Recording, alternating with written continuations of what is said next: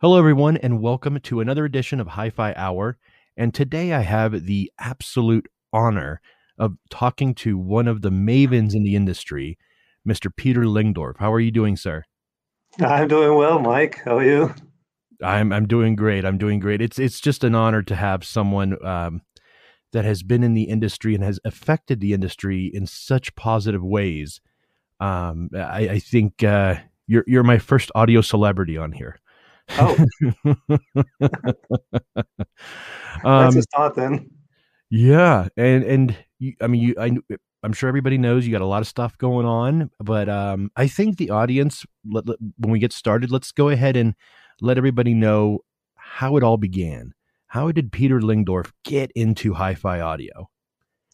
Well, it's kind of simple because when I went in my third, fourth grade in school, I heard the Beatles on the radio. And of course, we had public radio where pop music was only allowed a few hours a day. Hmm. And I fell in love with the band. And I thought the composer was a guy called Lennon McCartney. I didn't realize it was two guys. Hmm. But I fell in love with music right there and then. And I decided I needed a tape recorder so I could record this music from the radio and listen to it in the evening and so on. So I started saving money for buying myself a tape recorder. And after a year, I had a Tandberg Norwegian tape recorder. Okay. And a few months later, I started to build a couple of external speakers that I could use for it. It had the built-in speakers on the side Hmm. and 2x6 watt amplifiers, so that was plenty. So I built a couple of home-built Peerless speakers with Danish drivers. And after Okay. that, I started to build a few loudspeakers for my friends and so on when I went while I went to school. So I've been building speakers since I was 11. So it all started when you were in primary and Yeah. in Yes. elementary. Yes. That's incredible.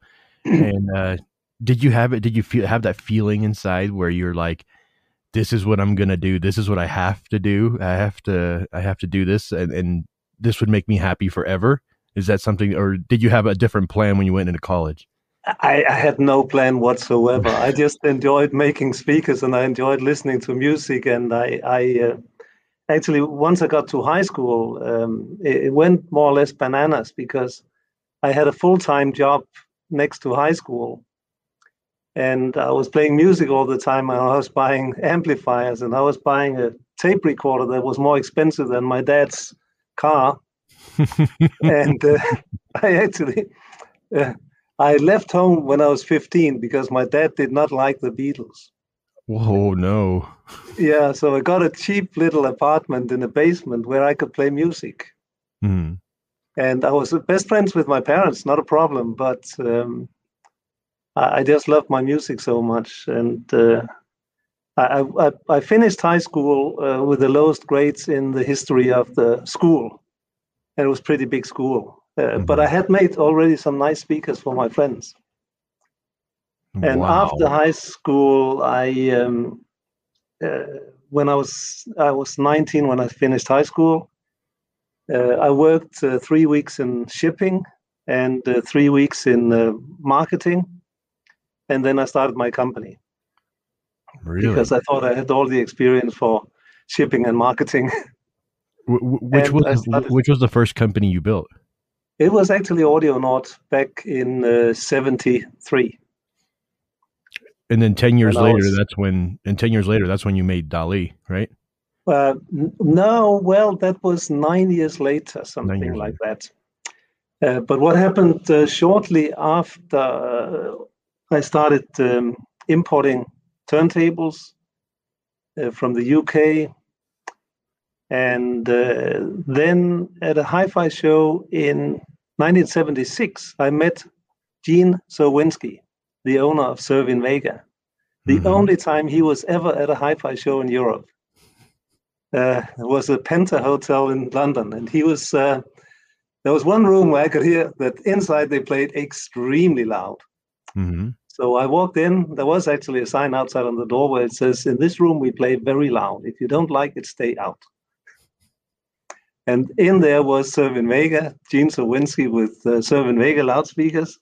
Mm-hmm. And they played loud, and it was a party atmosphere. He was using a tape recorder because all these bloody turntables would not possibly work with 15-inch woofers in a tiny little room. And I got along with Gene Sawinski, and after a few hours, he decided to give me the agency for Cerwin Vega for Denmark. Oh, wow. Yeah. And at that time, I was living in a about 150 square foot flat where I had one, I wouldn't call it a flat, but it was a room where I had a bed, and I had about 10 turntables at the end of the bed. Oh, wow. So I had a tiny little company. I was making a little bit of money, but Cerwin Vega really took off. And then just 1 year later, I met the guys from NAD, and I quickly maneuvered myself into the product board to decide what kind of new products should be made. And I became very good friends with Bjørn Edvardsen, the famous designer from NAD. I was there when he was hired, and we got along really, really well. And a few other guys and myself started, coming with inputs for products. And the first product he made was the NAD 3020, which became the best-selling hi-fi amplifier in the history. Right. They sold more than 1 million pieces. Wow. So that was a nice start. And so I was a distributor until 1980. And then I decided to start my own retail shops. Because basically I was not so happy about how hi-fi was sold. I thought, it was all about a special price here and special price there and discount and so on, and dishonest marketing and so on. I just hated it. So I said, I want to do my own shops. And that was where Hi-Fi Klubben started. I started that when I was 26. And that is still an ongoing company with 100 shops now. So yes, I did check out the Hi-Fi Klubben website, and you have a lot of products on there, a lot of things to be able to buy. Is that more on the European side, or do you ship to the US as well? No, we have shops in Denmark, Norway, Sweden, Germany, and Holland, and those are the markets that we service. Okay. Well, when did Snell come about? Because I know you had a part in Snell as well, right? Yeah, I owned Snell for a few years, and it came about a few years after Peter Snell, the founder, died. They were making very great products, as you know, and the owner, I wanted to do the distribution of Snell, and then the owner asked whether I wanted to buy half the company. And I said, okay, I'll do that. And later on, I bought the rest of the company. And that was where I met Kevin Wakes, who is now with Harman at their luxury hi-fi division. And Kevin and I started talking about doing a digital room compensation technology. And Kevin started looking for engineers that could do the actual coding and the DSP work and so on. And in December 1992, we showed the first full range digital room compensation system as a Snell product. Yeah, I noticed that you've always been interested in room correction from an early point, because now people recognize room correction and they use it and everything. But in the 90s, room correction really wasn't very well known in the consumer market, but you were already doing it. We were doing it first in Snell, and then a few things happened in Snell. My partner, who is no longer in the industry, I don't know where he is nowadays, but my CEO of Snell, he fell in love with one of the office ladies. And all of a sudden, the company ran out of money, but she had a couple of horses and a farm and a couple of cars and expensive jewelry. So I had to get rid of my CEO and actually also partner. And that was a hilarious situation. And then I got a call from Sandy Berlin, who was the owner of, before was the owner of Mark Levinson. Okay. After Mr. Mark Levinson.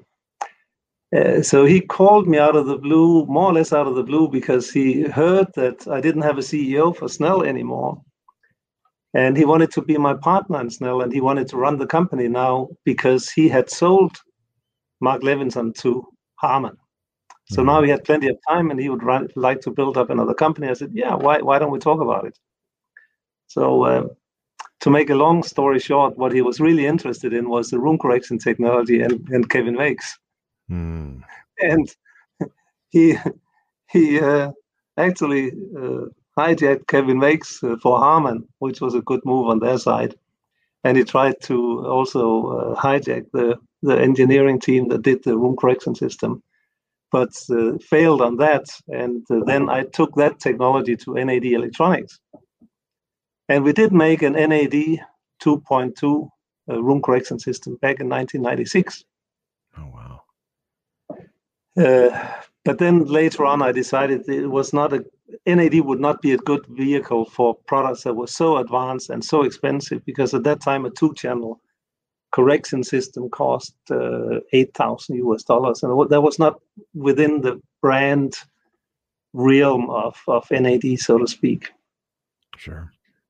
So it sounds like it was quite the roller coaster with people you worked with. Well, I mean, you had the guy that ran off with the secretary, and then this guy tried to take your team. And did it persuade you to kind of step away from the partnership dynamic and just kind of do it yourself? Well, actually, I started Tect Audio with the partner that was a key engineer for the room correction technology, and I had to break up with him a few years later because, that was a sad story. But he basically hijacked our website and started to sell direct to the customers. Oh my God! And broke up the whole distribution system and so on. So that was a sad story also. So I must say I haven't had great experience with having very close business partners in the US. I can tell. Well, one thing that I'm beginning to realize, because I'm fairly new as an industry, person. I mean, I've had a love for music since about the same time you did. I think the first album I really fell in love with was a Red Hot Chili Peppers album in 1988 or 89, 88, 89. And, and from there it just went crazy. But, I similar background in that aspect. However, people don't realize how small this community really is, and when people do something like that, something disingenuous to another, industry professional, people talk, and people, and it's just bad for business for them, Yeah. So obviously this is why you seem like a great guy, and this is why you are one of the most successful executives in this industry. Let's just be honest, because you had a genuine beginning. From what you've told me, you had a genuine beginning, and you worked your way. You worked hard to get to where you are, and that's incredible. And you brought technology that people only now are beginning to really explore, which is room correction. You had that going on back in the 90s, So, yes. So a lot of people don't know stuff like that, and I love the fact that my audience can learn. And this is one of the reasons I do these these hi-fi hours, is so people can learn, because a lot of people, excuse me, a lot of people do. A lot of people just think these companies are just faceless. They're just pieces of equipment, right? They don't know that there's so much work and time and effort and personality behind it, Oh. So when I first had my experience with one of your products, it's the Dali Oberon. Actually, right underneath that little flame thing is a Dali Oberon 3. Okay. And I purchased it, and I wanted to because I wanted to review it myself, and I didn't have a relationship with Dali at the time, so I was in love with the speaker. I loved the way it looked, and I had to have it. So I got it, and man, I've auditioned it for my friends. I've shown people what it can do, and it's a very impressive stand mount speaker especially for the price. Yes. We're talking 800 or 900 for the pair, and it plays well beyond that price range, and it actually. My friend and I, we did a video comparing.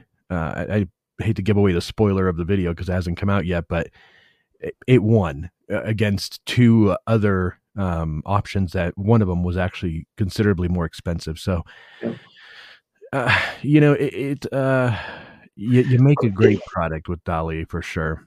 And what's going on with Dali? Are you currently have a hands-on situation with Dali, or does it kind of have its own thing going on? Well, Dali is now a fairly big company. I think we make more hi-fi speakers in Europe than anybody else because most have moved more or less everything to China, or most of their production to China. And everything is made in-house then in Denmark? Actually, we have one Danish factory, which is by far the biggest. It's close to 300,000 square feet now. Mm-hmm. And we have a smaller factory in China where we make all the speaker drivers for the cheaper models. And we assemble crossovers, and we do a lot of the labor-intensive work in China. But in our own factory, I do want to be able to tell to customers that if they buy a Dali box speaker, it is a Dali speaker. It's made by Dali. It's not made by an anonymous manufacturer. Sure. And we have a lot of things. We do a lot of things very differently at Dali and also at SL Audio and the other companies I'm involved with. One thing is that it's when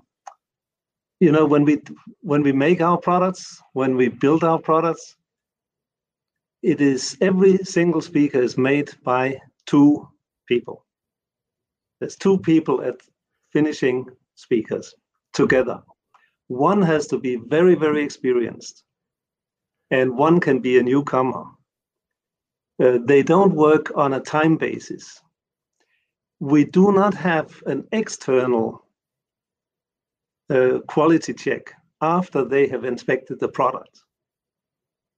Of course, when we launch a new series and so on, we do inspect everything by the engineers and so on. But once production is running, we have the sophisticated measurement equipment and so on. But the two people, which are usually women, they build, assemble the speakers, and they sign up for the quality. And that means that the speakers you got for review, they were picked randomly from our inventory. And I'm not sure a lot of manufacturers dare to do that. But we have that commitment, and everybody in the factory knows that for the customer that is unpacking this pair of speaker, our failure rate is not a statistics. It's either working 100% or it is a total failure. So we do things differently, and you could say you would think it's more expensive, but when the products never fail, when all the customers are happy, then it's very, very productive for the company. Yeah, I mean, I'll be the first to attest. When I bought the Dali Oberon 3s, when they came in, I opened them up, and they had a card that was signed by the inspector, or the person that inspected it. Yeah, it was so impressive, and And that's something you don't see with, I'd say, the majority of mainstream consumer brands in audio is the attention to detail. And let's be honest, the drivers are beautiful. And for the people that have not yet seen a Dolly speaker, I do have in my catalog of videos a full review of the Dolly Oberon 3s that you could check out. But I when I opened it up, I was blown away, blown Oh, away. that's good. And then I hooked them up. And that's when the magic really started to play in, because it was a smart move to use 7-inch drivers, because you get a little bit more bass response in a traditional 6.5. So you have that nice tactile bass. The finish is gorgeous. I got the walnut, the wood pulp drivers. Can you tell me about that? Like, what is the idea behind the wood pulp? I've always wondered that, but I never asked. Well, it is. You really want, if you have a live material as paper, basically is, you really want to randomize it quite a bit. If it is very small fibers, it is becoming one homogeneous piece. But by using the longer fibers, we randomize the breakup modes and so on. And we end up with a more a much more natural sound, relaxed and not brittle or bright or direct, but also a more pleasant sound, because there's no specific breakup modes. So that was the idea about the wood pulp, and we do a lot of other stuff to the drivers. Originally, we worked very much with Peerless, Vifa, ScanSpeak, but of course now we build everything in-house, and so many things that goes into it. The soft magnetic compound in the magnet system assures that some of the ion distortion, which is really a bothersome distortion phenomenon, is more or less gone. And you can see that already from the third harmonic distortion, which is typically 20 decibels lower than for other quality drivers. So, and then we do a very low loss foam surround or rubber surround and spider and so on. So there's a lot of things that goes into the design of the driver. And we do a lot of it based on what we hear. One of the funny things is that the engineers always do when they put together a new driver, they just take the raw driver, put in pink noise or white noise, and listen to it from all different kind of angles. And if it has something tonality to it, we're not going to even try it. Oh, wow. It just has to have, let's say, a natural flair for all tones. So it's a little bit like an artwork rather than just purely working with all the measurements and so on. It is, and beautiful sound, beautiful speaker. That's the first one I heard, and then I went to my local hi-fi store here in Denver. I live in Denver, close to Denver. Yeah, I went to a store called Soundings, and they were able to audition the Epicons for me. Wow.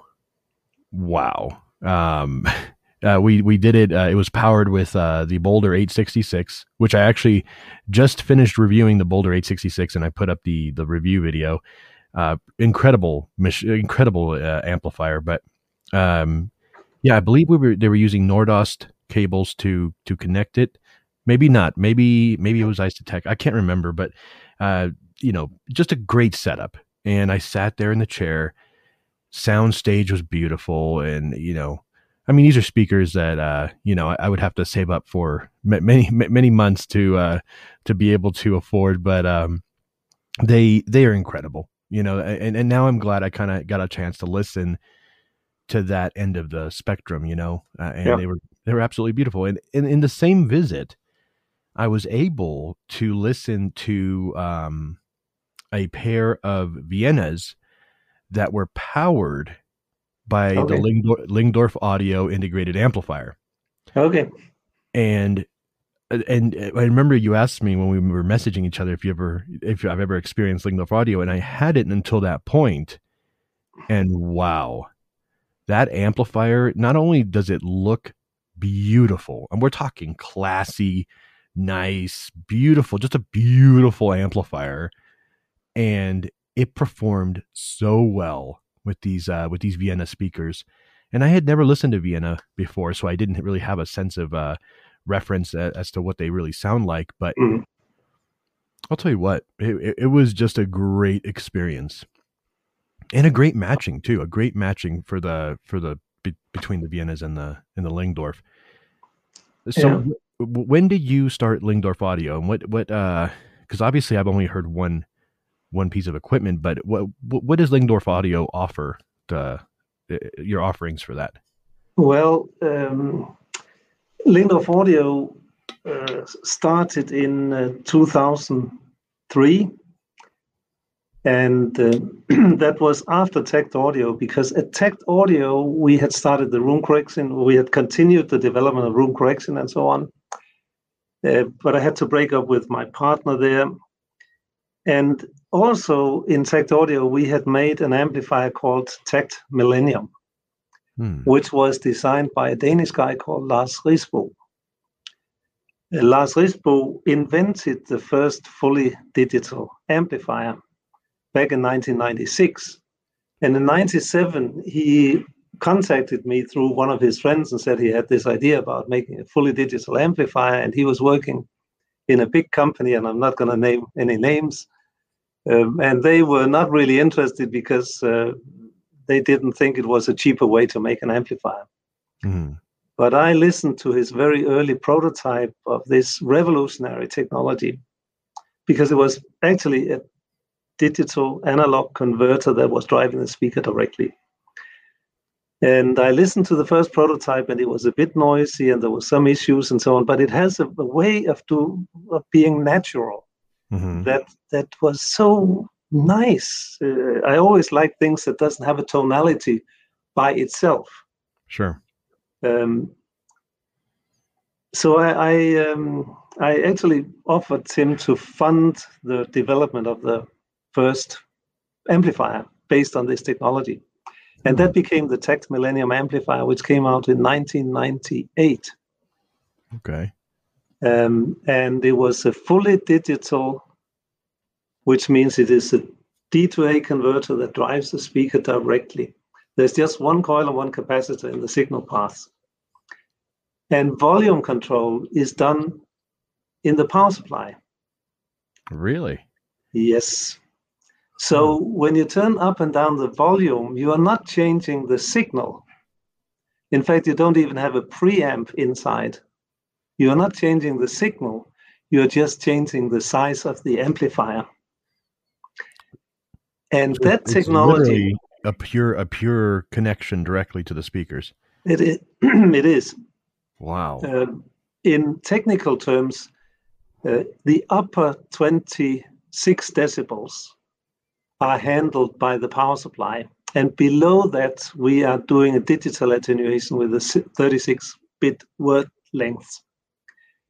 But imagine you have an amplifier that always adjusts to the actual level you want to play.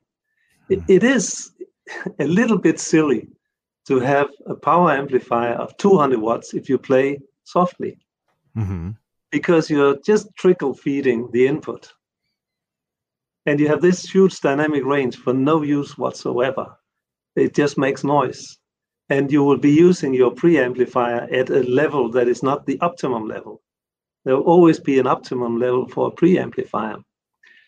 So by this technology, for instance, also in the Lingdorf 3400, where we still use this technology, at full blast, it's 400 watts into 4 ohms. When we turn down the volume, we reduce the size of the amplifier to about 1 watt. Oh, wow. But we still have the same dynamic range. We do not change the signal when we turn up and down the volume. So people are able to adjust the power of the amplifier depending on their listening Yeah, you don't really think about it when you use the product. Right. But this technology was invented by Lars back in 1998, and I financed the development. And in the year 2000, I had been financing all the patents and so on. So Lars decided to sell the technology to Texas Instruments. And I got the money back for the patents and so on. And Lars and I remained best friends. And I got an agreement with Texas Instruments that whatever they did in digital amplifiers, they would share the knowledge with my little company. Nice. And Lars was then chief engineer for their digital amplifier technology. They had a big research facility in Copenhagen. But in 2015, Lars and I started a new company together. Is that Steinway Lingdorf? No, that's a different thing again. Then we'll get to that one. Yeah, we'll get to that one. So Lars is I've always had contact with Lars. He's a fantastic personality. He's so modest, but he's got around 40 patents to his name. Wow. So if you have a mobile phone in your pocket, there's probably some of Lars's ideas in it. Lars and I and Bruno Putzis, known from Hypex and the Key loudspeaker and a lot of other stuff.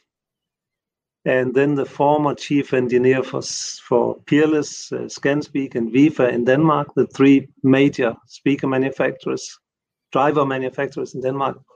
We formed a new company together, just to make new technology. So that's a little bit interesting story about that fully digital amplifier technology. But the interesting part is it was invented back in 1996. But we're really the only company that are using the whole potential for that technology, because we have all the insights to how best to operate this technology. Now, is the company you're talking about Purify? The new company is called Purify, yes. Okay. Yes. Okay. Yeah, I checked out the website and it looked like you have a lot of components and amplifiers and a lot of different things going on there. Yeah. That's why I made the comment earlier. I don't know how you have enough time in the day to to address every part of audio that you have a part of. But I'm sure you have an amazing team now that takes care of a lot of things. But I'm sure you're a busy man. I am. I don't feel very busy most days. The thing is that it is such a joy to work with people like the people at DALI, the people at Hi-Fi Klubben, because we have a company culture that I think goes through every part of the different subsidiaries. Lingdorf Audio, DALI, Purify, which is not owned by me more than about 1/3. The other 2/3 are Lars and Bruno primarily. But we are all in it for the music. We are all in it for the customers. And I have some very simple demands to everybody that work in my organization. And to put it in a popular way, I say we never piss down. You heard me right. And that means if you're formally the boss, you have to be the most polite of everybody. And the final boss in the company is our customer. And if we don't make the customer happy, we are screwed. Exactly. So who is the closest to our customers? In Hi-Fi Klubben, it is the sales staff. So they are royalty inside the company. And management is there to support their best efforts. Likewise, at the DALI factory, we cherish the production workers because they are the ones that are closest to the customers. So, for instance, when I visit SL Audio, I always go to production first. I bypass management, engineering, everybody, and I go straight into production. And I tell them, you did a great job last month. We had 0 failures. It is absolutely fantastic. And I talk to them every time I come there. That's the first job, because they're the closest to the customers. And demanding, it's not like demanding, but it's just that we have to remember the customer is king. And everybody is then automatically more proud to work in a company with that kind of attitude than for a lot of other companies where you just say the profit is the end game and so on. We very rarely talk about profit unless we have none. Then we start to talk about it because it is necessary at the end of the day. I mean, I'll be honest with you. After people, if people are watching this in Europe, I'm sure you're going to get a lot of applications and resumes, because that is a great company culture to have. To value, to overvalue, and really put your effort into your frontline workers. Your manufacturing staff, your sales staff, the people that are out there, making sure that the business is running well. That's the best practice, I think. Yeah. I've always studied that. I've always studied, management styles and things like that. Especially when I was in college, I took a lot of classes that they teach one way or the other, but I never believe. Yeah, you have to have profits. If you don't have profits, you don't have a company. However, if you take care of those people, like you said, you won't have to worry about the profits, because people are going to want to come to work. People are going to be happy to be there. People are going to be, you're going to be their biggest fan, so yeah, great job on that, because there's not too many CEOs and executives that think like that. And I wonder all the time with all this kind of top-down management and so on, that it is so unproductive. We have simple rules. For instance, if we have a shop manager, he's got 4 or 5 staff in the shop. If one of them screws up, the first thing he has to do is go and give that guy an apology. Seriously, sorry, Mr. This and that or whatever, and I am sorry, I did not instruct you well enough. And I didn't explain well enough that this is an important part of the job. Is never pointing fingers or being angry. It is, I'm sorry, I didn't explain this well enough. That is such a great philosophy, because then the worker's probably like, you don't have to apologize. It was my fault. No. But that also, it doesn't create tension. It doesn't create conflict. It doesn't create because a lot of times, more often than not, probably 2 out of 3 times, you encounter a boss that, you mess up, the boss goes over there and just reams you. He just lets you have it. And you're sitting there, taking it, but what does that create? It creates hostility. That creates a very not friendly work environment. That then you're automatically you're ruled by fear, and I don't believe that should be a good philosophy or process for any company, just to be ruled by fear, and that's one of the main reasons why I decided to just branch out and do my own thing and run my own social media business, because I have encountered too many of those not positive bosses, and had I known you were like that, I would have flown to Copenhagen a long time ago. But I think it's in Denmark, we have a very egalitarian society. And of course, for a factory worker, if a factory worker gets sacked, he will or she will get about 90% of the salary still. So people are basically not afraid of being sacked. And that also means that as an employer, you have to make the working environment friendly and good and nice and interesting and so on. But very few companies do it as much as we do. Sure. So Still, how long do they get that 90% for after they get sacked? I don't know the exact. It depends on the total employment situation. If there's full employment and so on, the government will expect them to go out and find another job within Sure. a reasonable time frame. So it's kind of like the unemployment process we have here in America, where you get sacked and you get a little bit of unemployment if it wasn't your fault, and you go from there.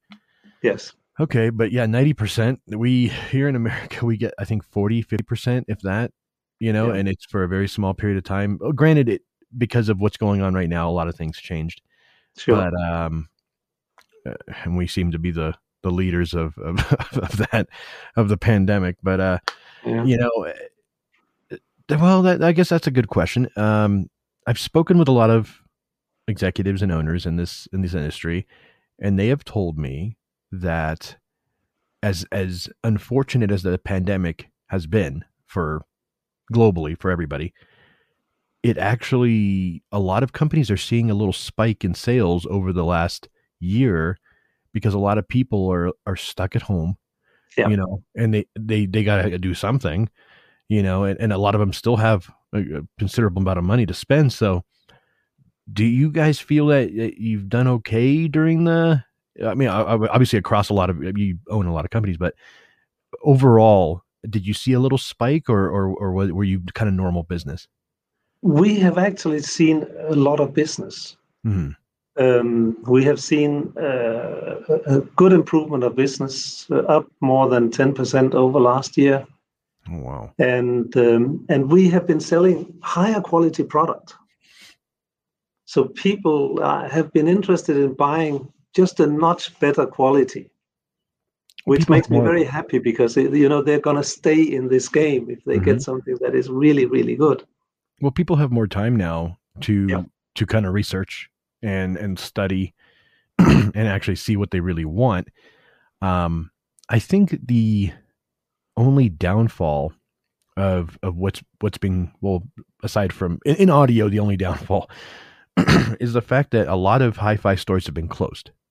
Yeah. So it's been kind of tough for people to go demo and audition speakers, amplifiers, components. And that kind of makes things tough because let's say a company is doing direct sales, to the consumer. That just means if the customer, when they get the product, they think it's a little too bright or too flat or whatever, and they send it back, all of a sudden now you got a open box product that you have to get rid of. And it's just, direct selling with audio is kind of a risk, don't you think?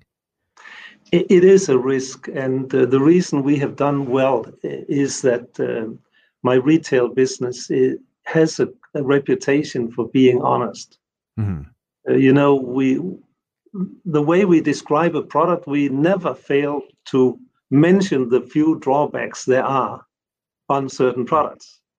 Even the Lingdorf products, when we sell them in Hi-Fi-Klubben, there's all the bullet points, qualities, and all of that. And then at the bottom, they'll say, but this it cannot do, and this it cannot do. So we're always dead honest about the way we do our marketing and so on. So that is helping us also during the pandemic because a lot of our shops have been closed also. But the overall effect on our business has been positive. Okay.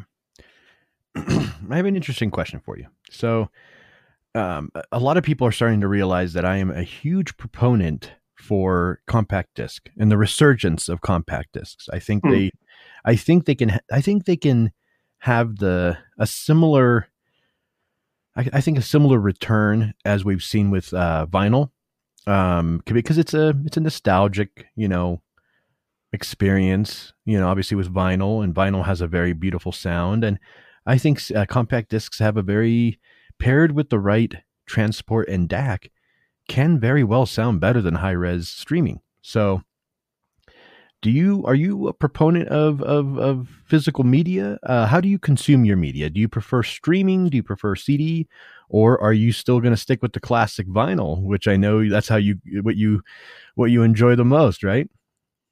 Well, I don't have a record player the last 4 or 5 years, What? I and should bleep that out.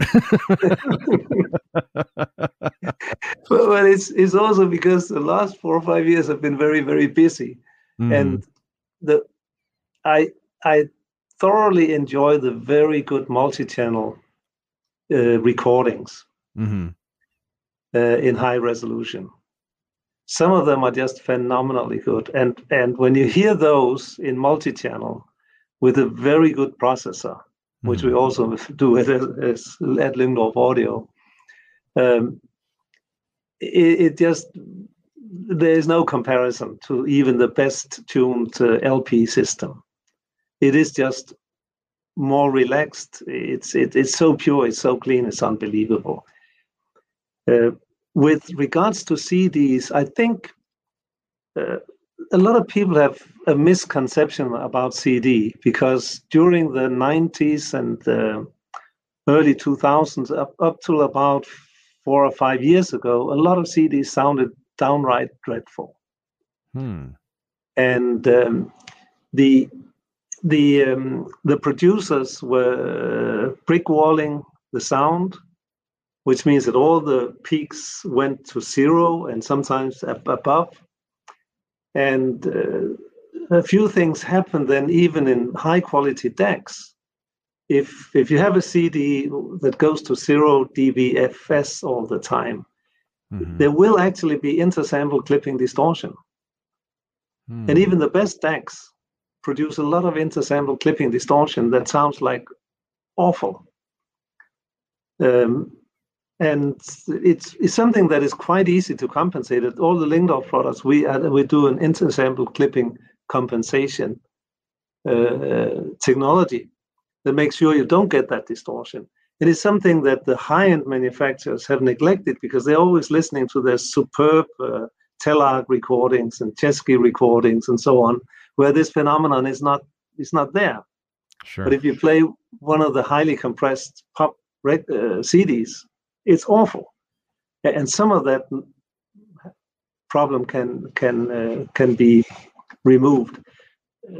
Then, in general, there has been of course, the loudness war, which peaked in my estimate about 5 years ago, where the dynamic range or the peak to loudness ratio of CDs was shrinking and shrinking and shrinking, down to something that was downright ridiculous.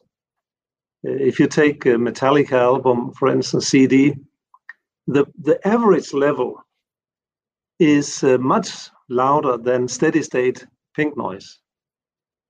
Hmm. So if you have all frequencies all the time at maximum SPL, it is less loud than a Metallica album. And that means that something is seriously going wrong with the music.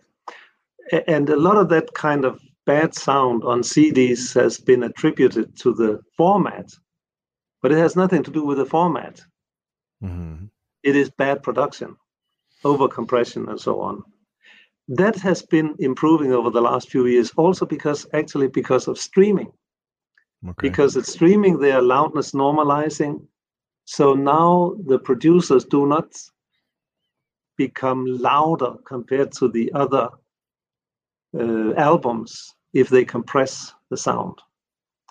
So there has been a lot of bad CDs out there, but CDs, of course, can sound absolutely magnificent.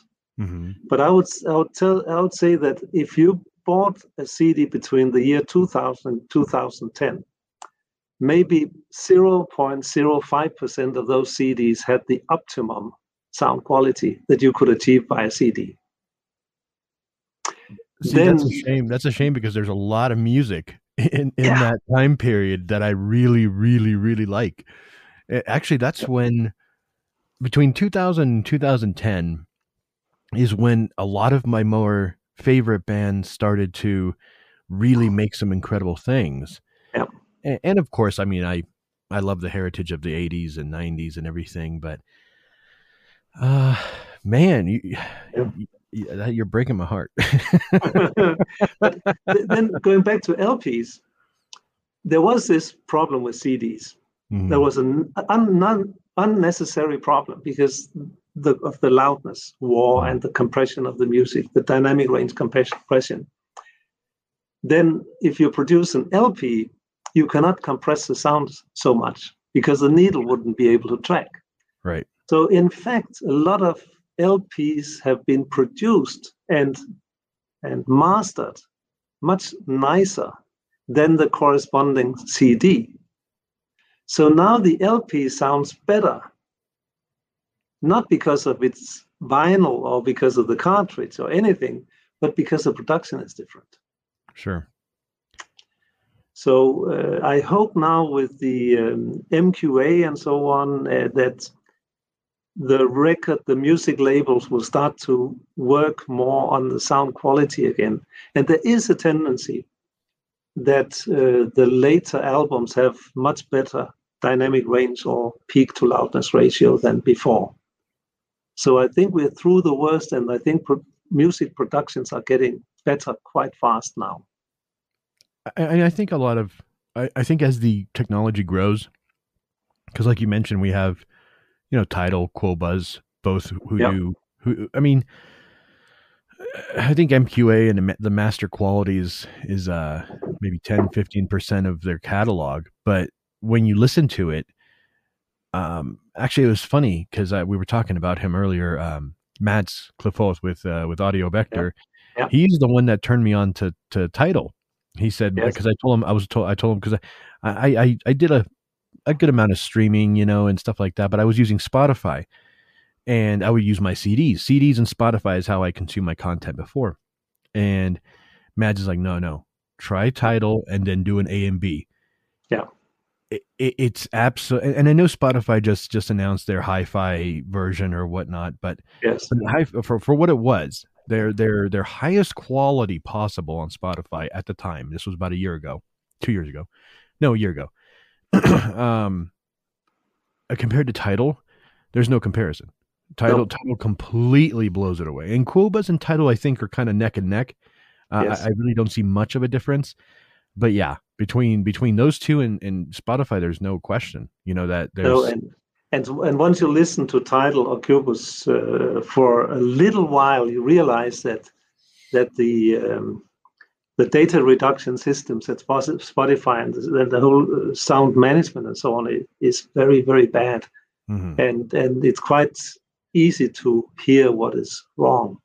Mm-hmm. So I'm happy that Spotify is also now improving quality. Yeah. One interesting thing that a lot of people are not thinking about. In 1982, when the CD format was defined, that's 38 years ago now. Mm-hmm.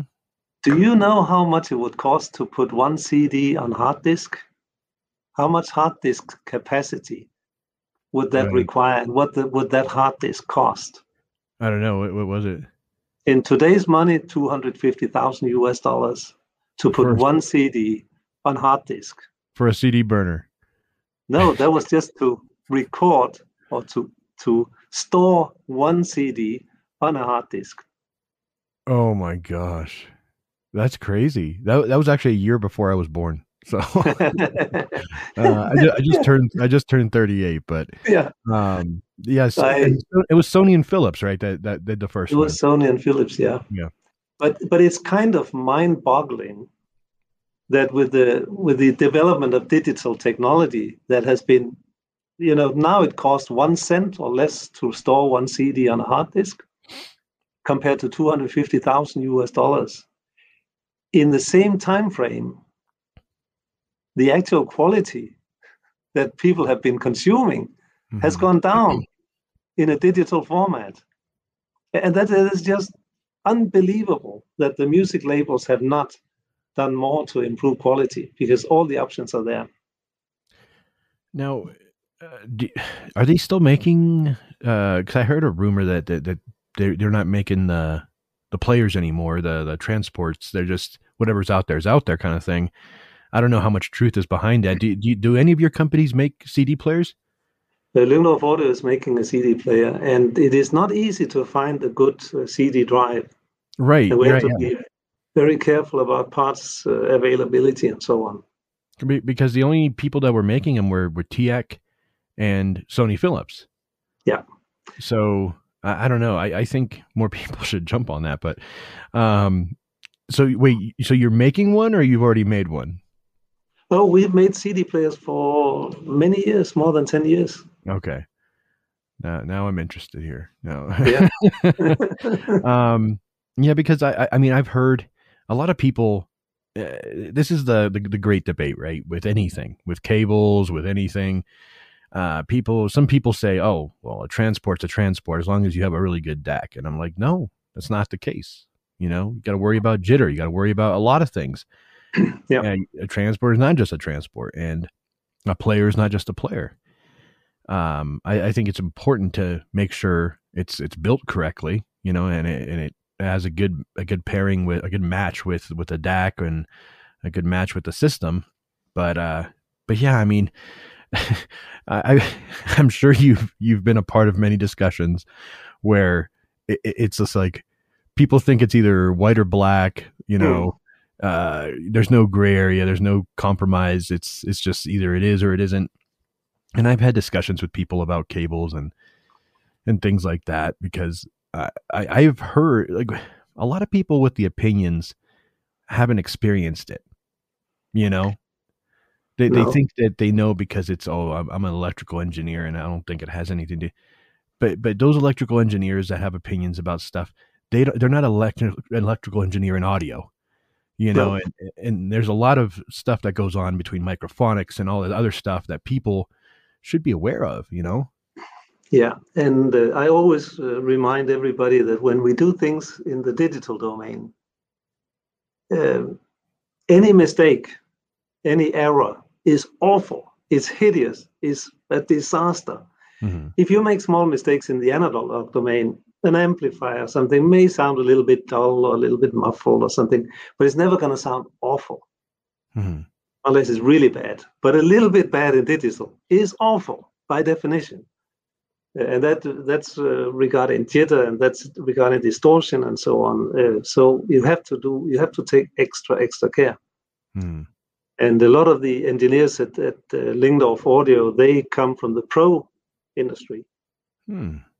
So one of the things when we do a CD player and the fully digital amplifiers and so on, we make sure that the digital interface is really, really good. That's always a good thing. Yeah, and it has to be reliable. It has to work with basically any cable and so on. So every time I hear somebody say that a digital cable makes wonders of difference, I have to conclude that is because the interface between the two products is not up to scratch. Right. Because if that is good, then the quality of the cable should have absolutely no influence on the sound. When we're talking digital. Right. And in the Steinway systems, of course, we always use Cat6 cables for sound. Really? Yes. But okay, it's our own protocol, and we are reclocking, and we're doing all the right thing. So this is something we haven't. This was the cherry on top, was the Steinway Lingdorf. And for those of you that haven't, I think I've posted a few pictures of Steinway Lingdorf on my Instagram feed. However, this is probably some of the most beautiful pieces of musical art out there. I've never heard one personally, but the look alone, I mean, you have that classic Steinway and Sons gloss black, piano black, and then the technology of Lingdorf Audio had a baby, and that's what it is, And yeah. when I first saw it online, I was like, no way, that is gorgeous, that is incredible. So how did that partnership come about? It was one of our Lingdorf customers from Sweden Mm-hmm. He had bought a Lingdorf system with Lingdorf amplifier, a very early room perfect system, the room correction system that we developed more than 13 years ago. And he just called and said, now he was listening to piano recordings, and it was the first time he ever heard a piano sound like a piano from a hi-fi system, ever. And he happened to know the management of Steinway and Sons and the owner of Steinway and Sons. Mm-hmm. And he said, I've already called the guys at Steinway. They should hear this. So he had an invitation for me to go and visit the management at Steinway and Sons in New York. Mm-hmm. So I went over there, and they were kind of interested in licensing the name for some audio products if they were super high quality and if they would be, good enough for their brand. So I made a challenge for myself, and I said, okay, I'm going to set up a prototype system in about 8 months or something like that. And then we put it up in a hotel room of your choice, or any room of your choice. And I'm going to reproduce a Steinway grand piano so that you can't hear whether you're actually listening to a piano or the speaker system. Oh, wow. And then I'm going to throw in a symphony orchestra also, just for good measure. And the CEO of Steinway said, okay, Peter, if you can pull off that trick, then I think we can talk business. And so that was actually what we did. We were invited over, and we had this hotel room, a fairly dreadful room. We set up the prototype system, which later became the Model D. And we showed the visuals of the design and so on. And they had some of the best piano trimmers there because they were listening for any faults in the reproduction.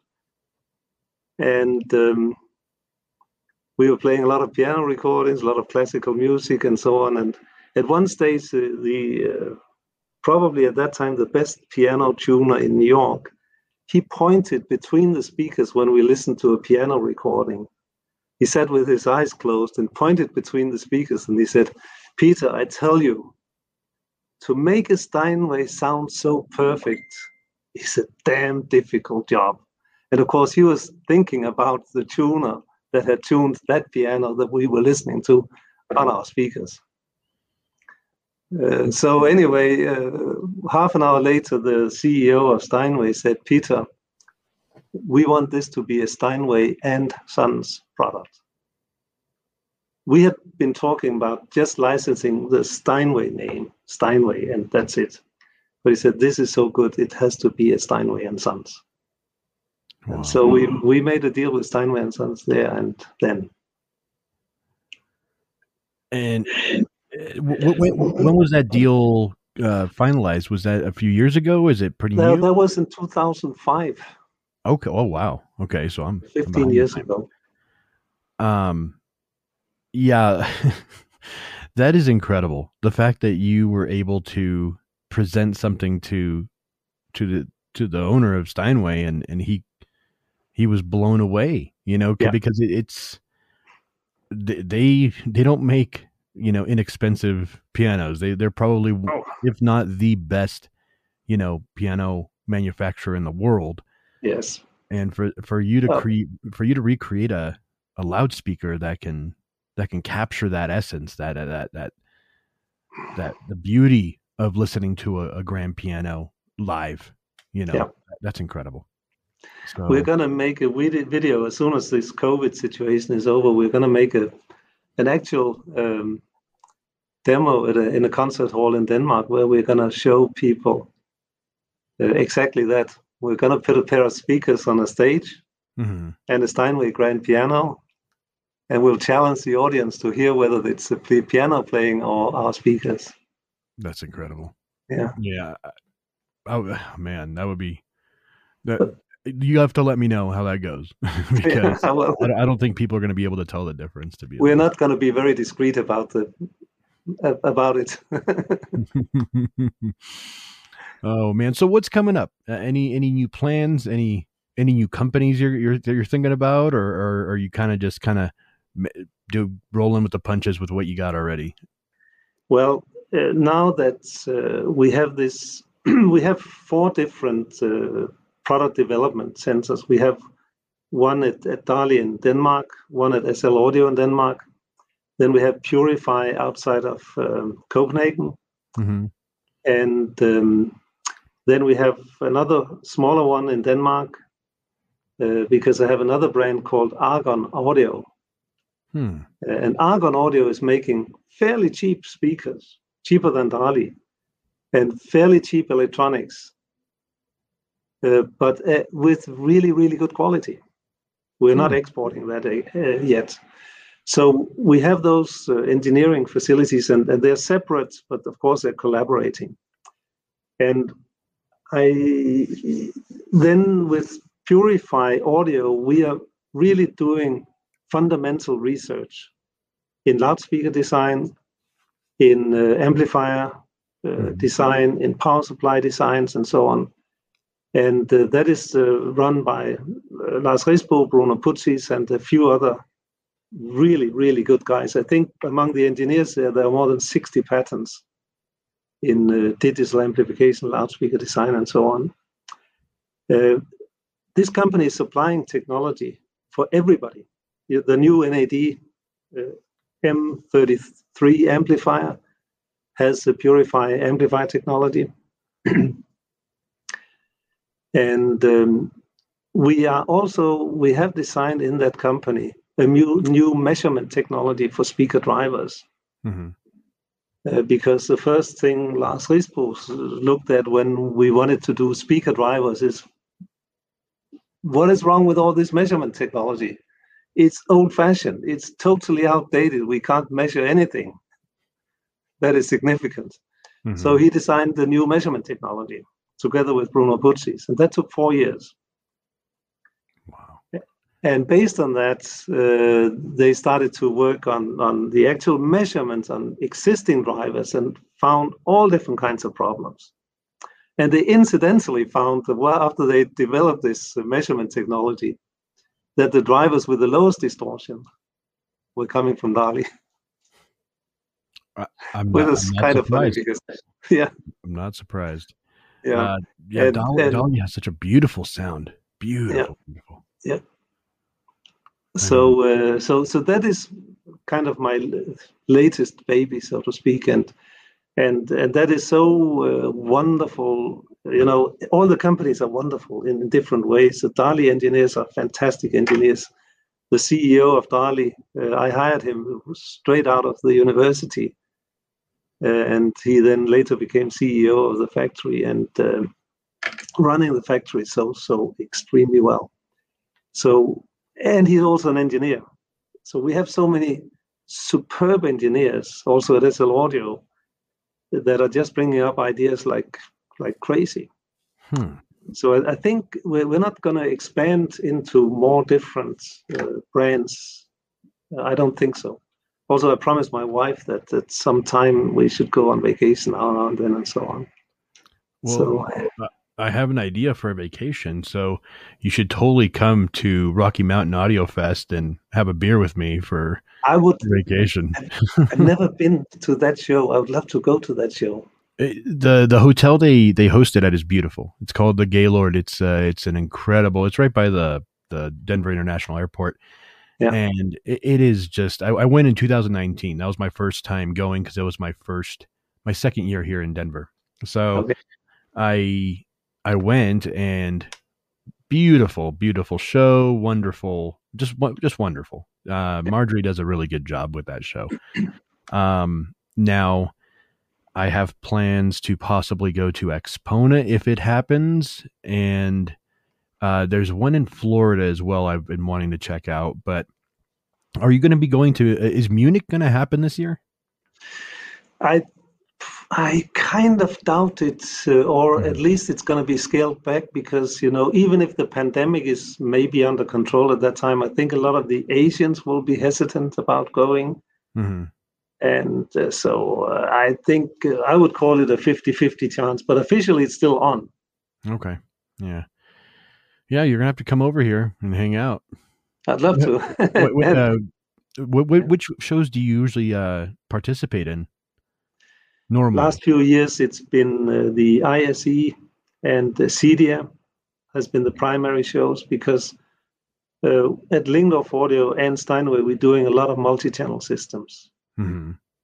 And we have not done a lot of hi-fi shows with Lingdorf Audio. And we should do that in the future. I mean, I think if I heard a Lingdorf home theater, I think I'd be blown away. You should be. Well, we just made a major deal with one of the production companies, American production companies, for multi-channel processors for all their mastering studios. Really? I'm going to have to keep my eyes open whenever that happens. Peter, I want to thank you for coming on the show. I know we've ran a little over an hour, but it was a pleasure learning about you and talking to you. And I always like making you friends. And you know, you seem like a great guy, you know. Thanks. And you've been such an influence on this. I mean, let's just right off the bat, you learned and worked with some of the greats from the beginning, you know. Oh yeah. And now you're one of the greats yourself. So you scaled in a perfect way, and now you've left behind legacies of companies, you know, and now you're whatever you create next is probably going to be even more incredible, you know. So I cannot wait to see what the future holds for you and for Lingdorf Audio. And I would love to have you back whenever you have an announcement or a launch or anything, or if you just want to talk. You're more than welcome to come back, and I would love to work with you in the future as well. Thank you, Mike. No problem. And everybody, you can get all of the details on all of the Lingdorf audio companies right in the description below. Make sure to check that out, and we will see you next week for another edition of Hi-Fi Hour.